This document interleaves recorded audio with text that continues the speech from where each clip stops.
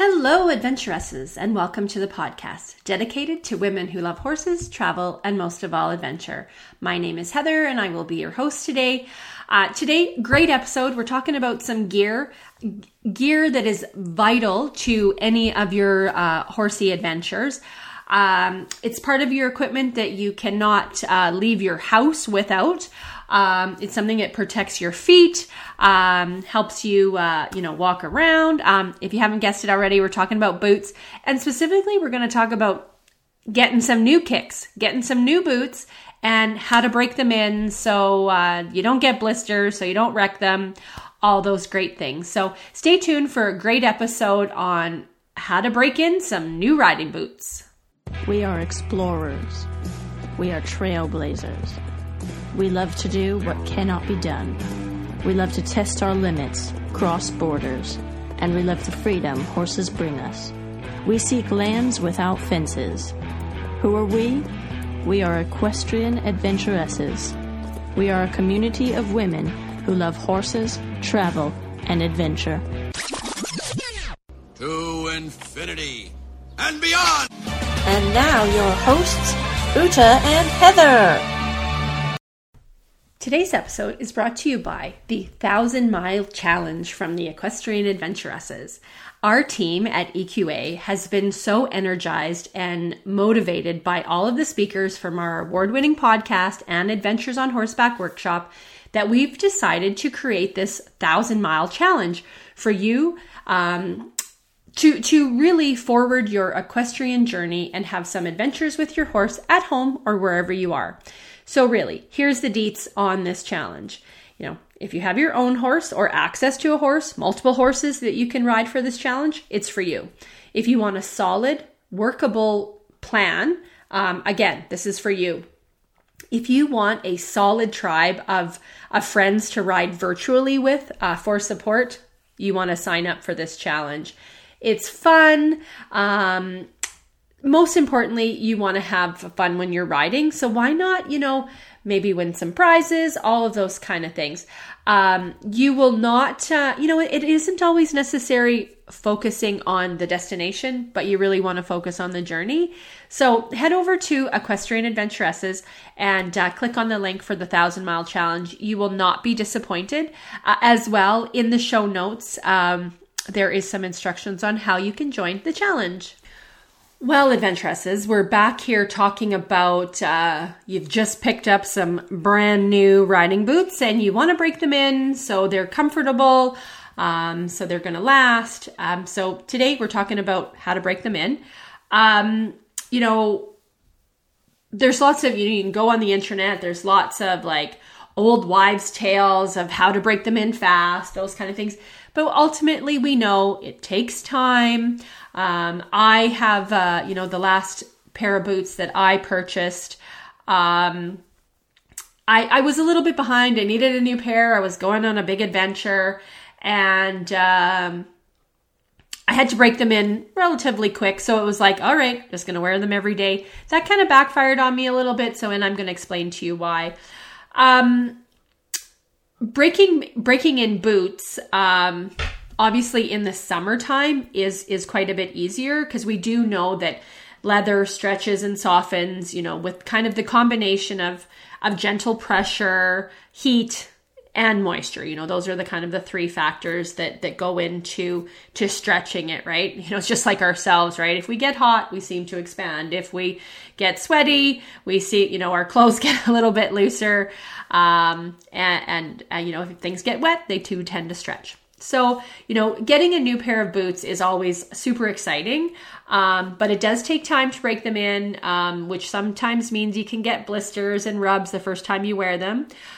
So you want to make sure that, you want to save the aches and pains by using some of these tips as a way to speed up the break-in process so your feet will be comfortable in your new boots in no time. So first and foremost, make sure you buy boots that are the correct size. I know that getting, sometimes you go and if I buy them a half size bigger, then I can wear a heavier sock or that never works out. You want to buy them so they are the appropriate size. And the most important, you can stretch width-wise, but your toe to heel, that part's not really going to stretch. So if you are an 8, buy the 8. Challenging when you're buying online. Sometimes they're in European sizing, sometimes they're in North American sizing. So you have to play around with that. But know that from your toe to your heel, that part isn't going to stretch. The only part that's really going to stretch will be the width. So, some first tip is wearing thick socks or multiple pairs of socks. So wearing big socks is a simple and effective way to break in the boots. It will take likely a couple times doing this method to really break in your boots. The pressure from added socks will help the leather stretch out while not damaging it. Ideally, you don't want to wear more than 2 pairs of socks, otherwise it can be uncomfortable. And again, like I said, it's easier to do this in the summertime when it's warmer out. However, wearing multiple pairs of socks in the summertime, your feet might be extra hot, but that does lead to all 3 things: gentle pressure, moisture, and heat, because your feet will get sweaty. Now, that being said, what I like to do is, and I use this practice for if I buy new boots or if I buy a new pair of dress shoes. I'm not really, I was not put on this earth to wear high heel shoes. However, on the rare occasion where I have been required to wear a pair of even low pumps, and when I do get a new pair, I'll just put them on and I'll wear them like in the evening when I'm watching TV. So you're not really, there's some pressure on them, but you're not walking around. You're just, maybe sitting on the couch and your feet are in the shoes. So that's a tip. You might want to, put your boots on because they're brand new. They're going to be clean. And while you're watching TV or maybe while you're washing dishes or reading a book or something, you could, work them in a little bit. This next tip, I've heard both the pros and cons for it. So, you have to take everything with a grain of salt. And that one is the freeze a bag of water in your boots. So it is listed as one of the quickest and easiest way to break in a new pair of boots is to freeze a bag of water in them. So you do this method just once or multiple times, depending on how difficult your boots are to break in. To do this, you fill 2 gallon-sized sealable bags between 1/2 and 3/4 full. Make sure they're super sealed because you don't want to get water on the inside of your boots. Get as much air out. Then place the bags in the toe of each boot you want. Stuff some paper towel or newspaper in the boot to keep the bag of water in place. And then stick them in the freezer. You probably need a good solid, 8 hours. So, you put them in the evening and then in the morning, take them out. So as the water turns to ice, it does expand and it will gently stretch out the leather. Now, this theory kind of goes to the opposite of where they say, gentle pressure, heat, and moisture. So you're getting the gentle pressure on this, but you're not necessarily getting the heat and moisture. So depending on what theory you want to follow, that might be an option. And I've never tried the frozen ice. I've definitely tried some of the ones that they say never do, but we'll get to those. The next one is steaming them. And we do know, steaming takes the wrinkles out. So, that when you got wrinkles, that when the wrinkles gone, it does appear bigger. Using a handheld, like one of those steamers that you would use to steam your clothes. But you can use a kettle of boiling water as well. So basically you would just hold up the boot, so the steam is going into the hole of the boot for about 20 seconds. If the leather still feels quite stiff, you want to, take a little break and then steam again for another 15-20 seconds until it becomes soft and flexible. So after steaming them, let them cool slightly, then slip them on your feet and walk around until they're dry. Doing this allows them to conform to your feet, and once dry, treat the leather. So, there are some theories on, getting the interior wet. Now, when your feet sweat, there is some natural moisture going in there, different than a full, dumping the kettle in, swishing it around, taking it out. So again, you got to do what works for everybody, works for you, not necessarily what works for the general masses. Next one, and I have done this one because I have quite a wide foot, is using a boot stretcher. You go to any shoe repair place, they can do this for you.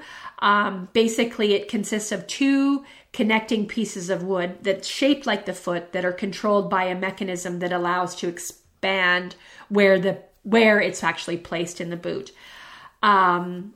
Usually when it goes in there, you're putting it in for a minimum of about 6 hours.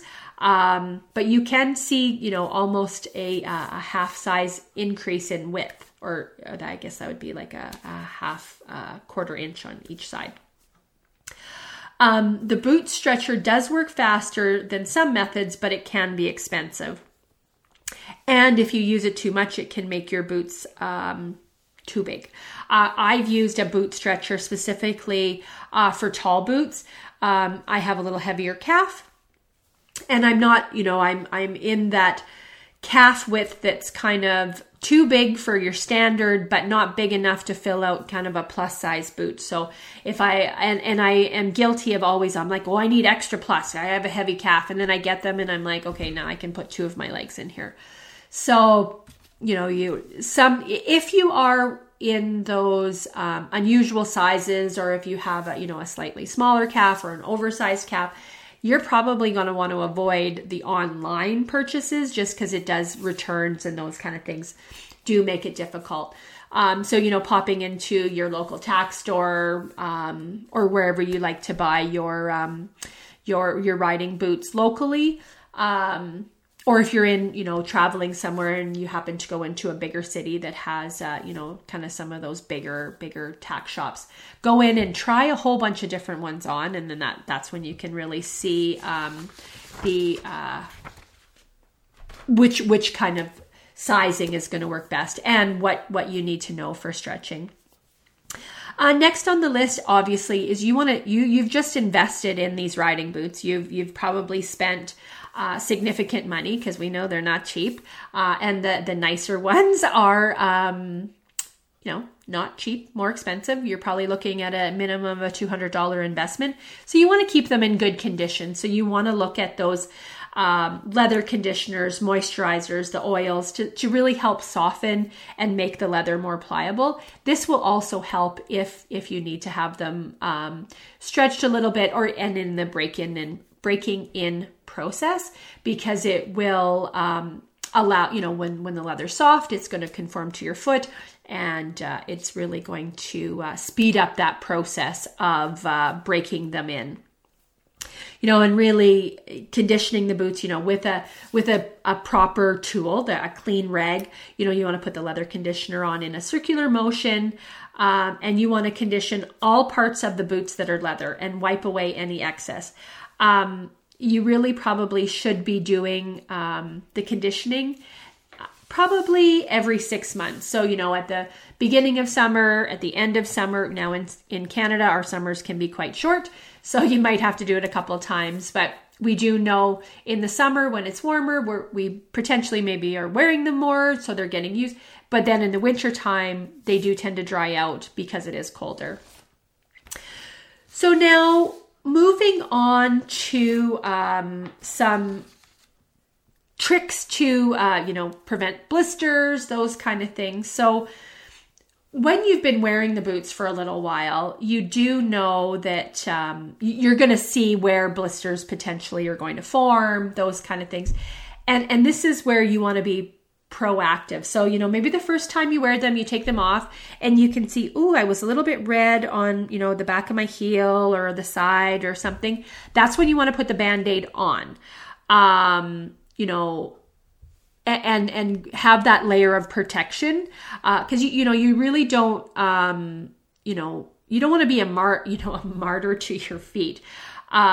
You'll know where those places are. So if you put the Band-Aid on for the first few times you wear the new boots out, a little bit of preventative medicine can go a long way and help where, mold that boot a little bit more or just break in that leather just a little bit more so it prevents that blister from forming.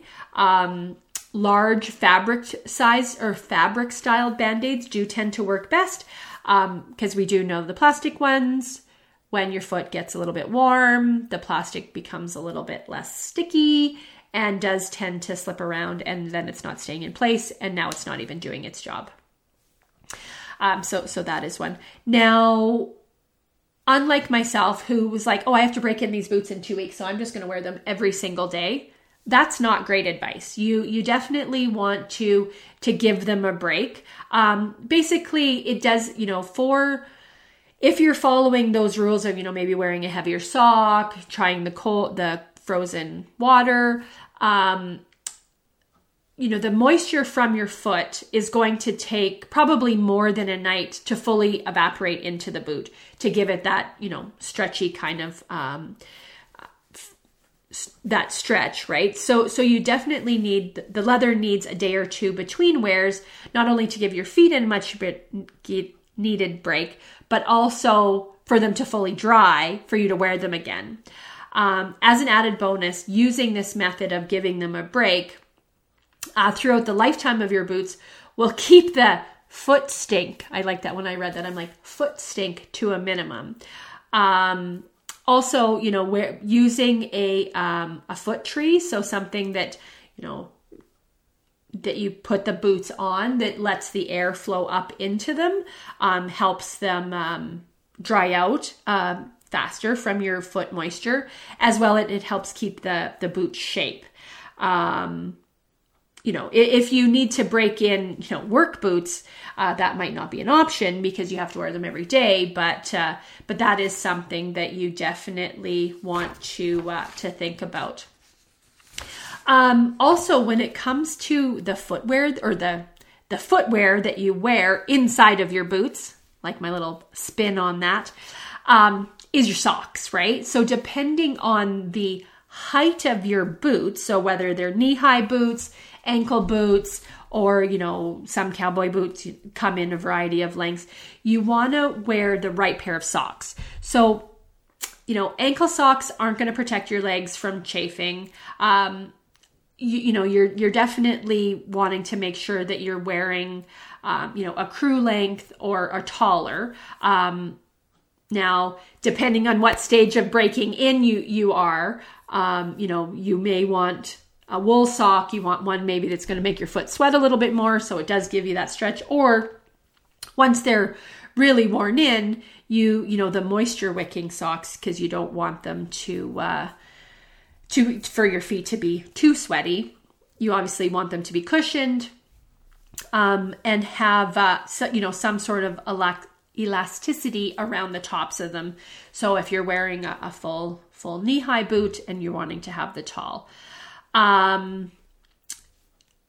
One tip that I read that I never actually thought of this is if your boots are lace up and you're trying to break them in, perhaps lacing them in different patterns each time you wear them. That will give, it'll be kind of something new each time, and you'll get that feel of flexion of, okay, so when I did them across, or I did them, just a single bar, and, tighter, looser, those kind of things will definitely give you a different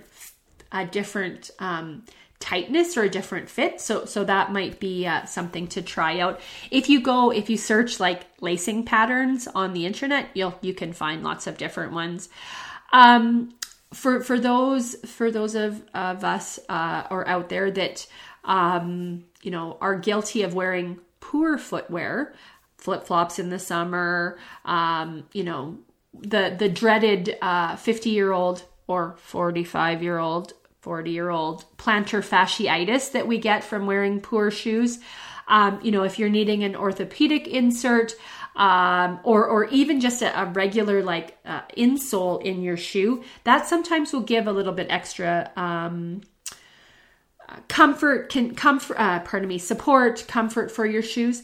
Now, also keep in mind, this just thought came to me about if you do wear an orthopedic insert, that can maybe change the size of your boot. So if you've been a solid 38, 39, or a solid 8, and now you're into an orthopedic, you might be moving up to an 8.5, because you just need, that insert is going to take up some space in your shoe or in your boot. So that is something that you definitely want to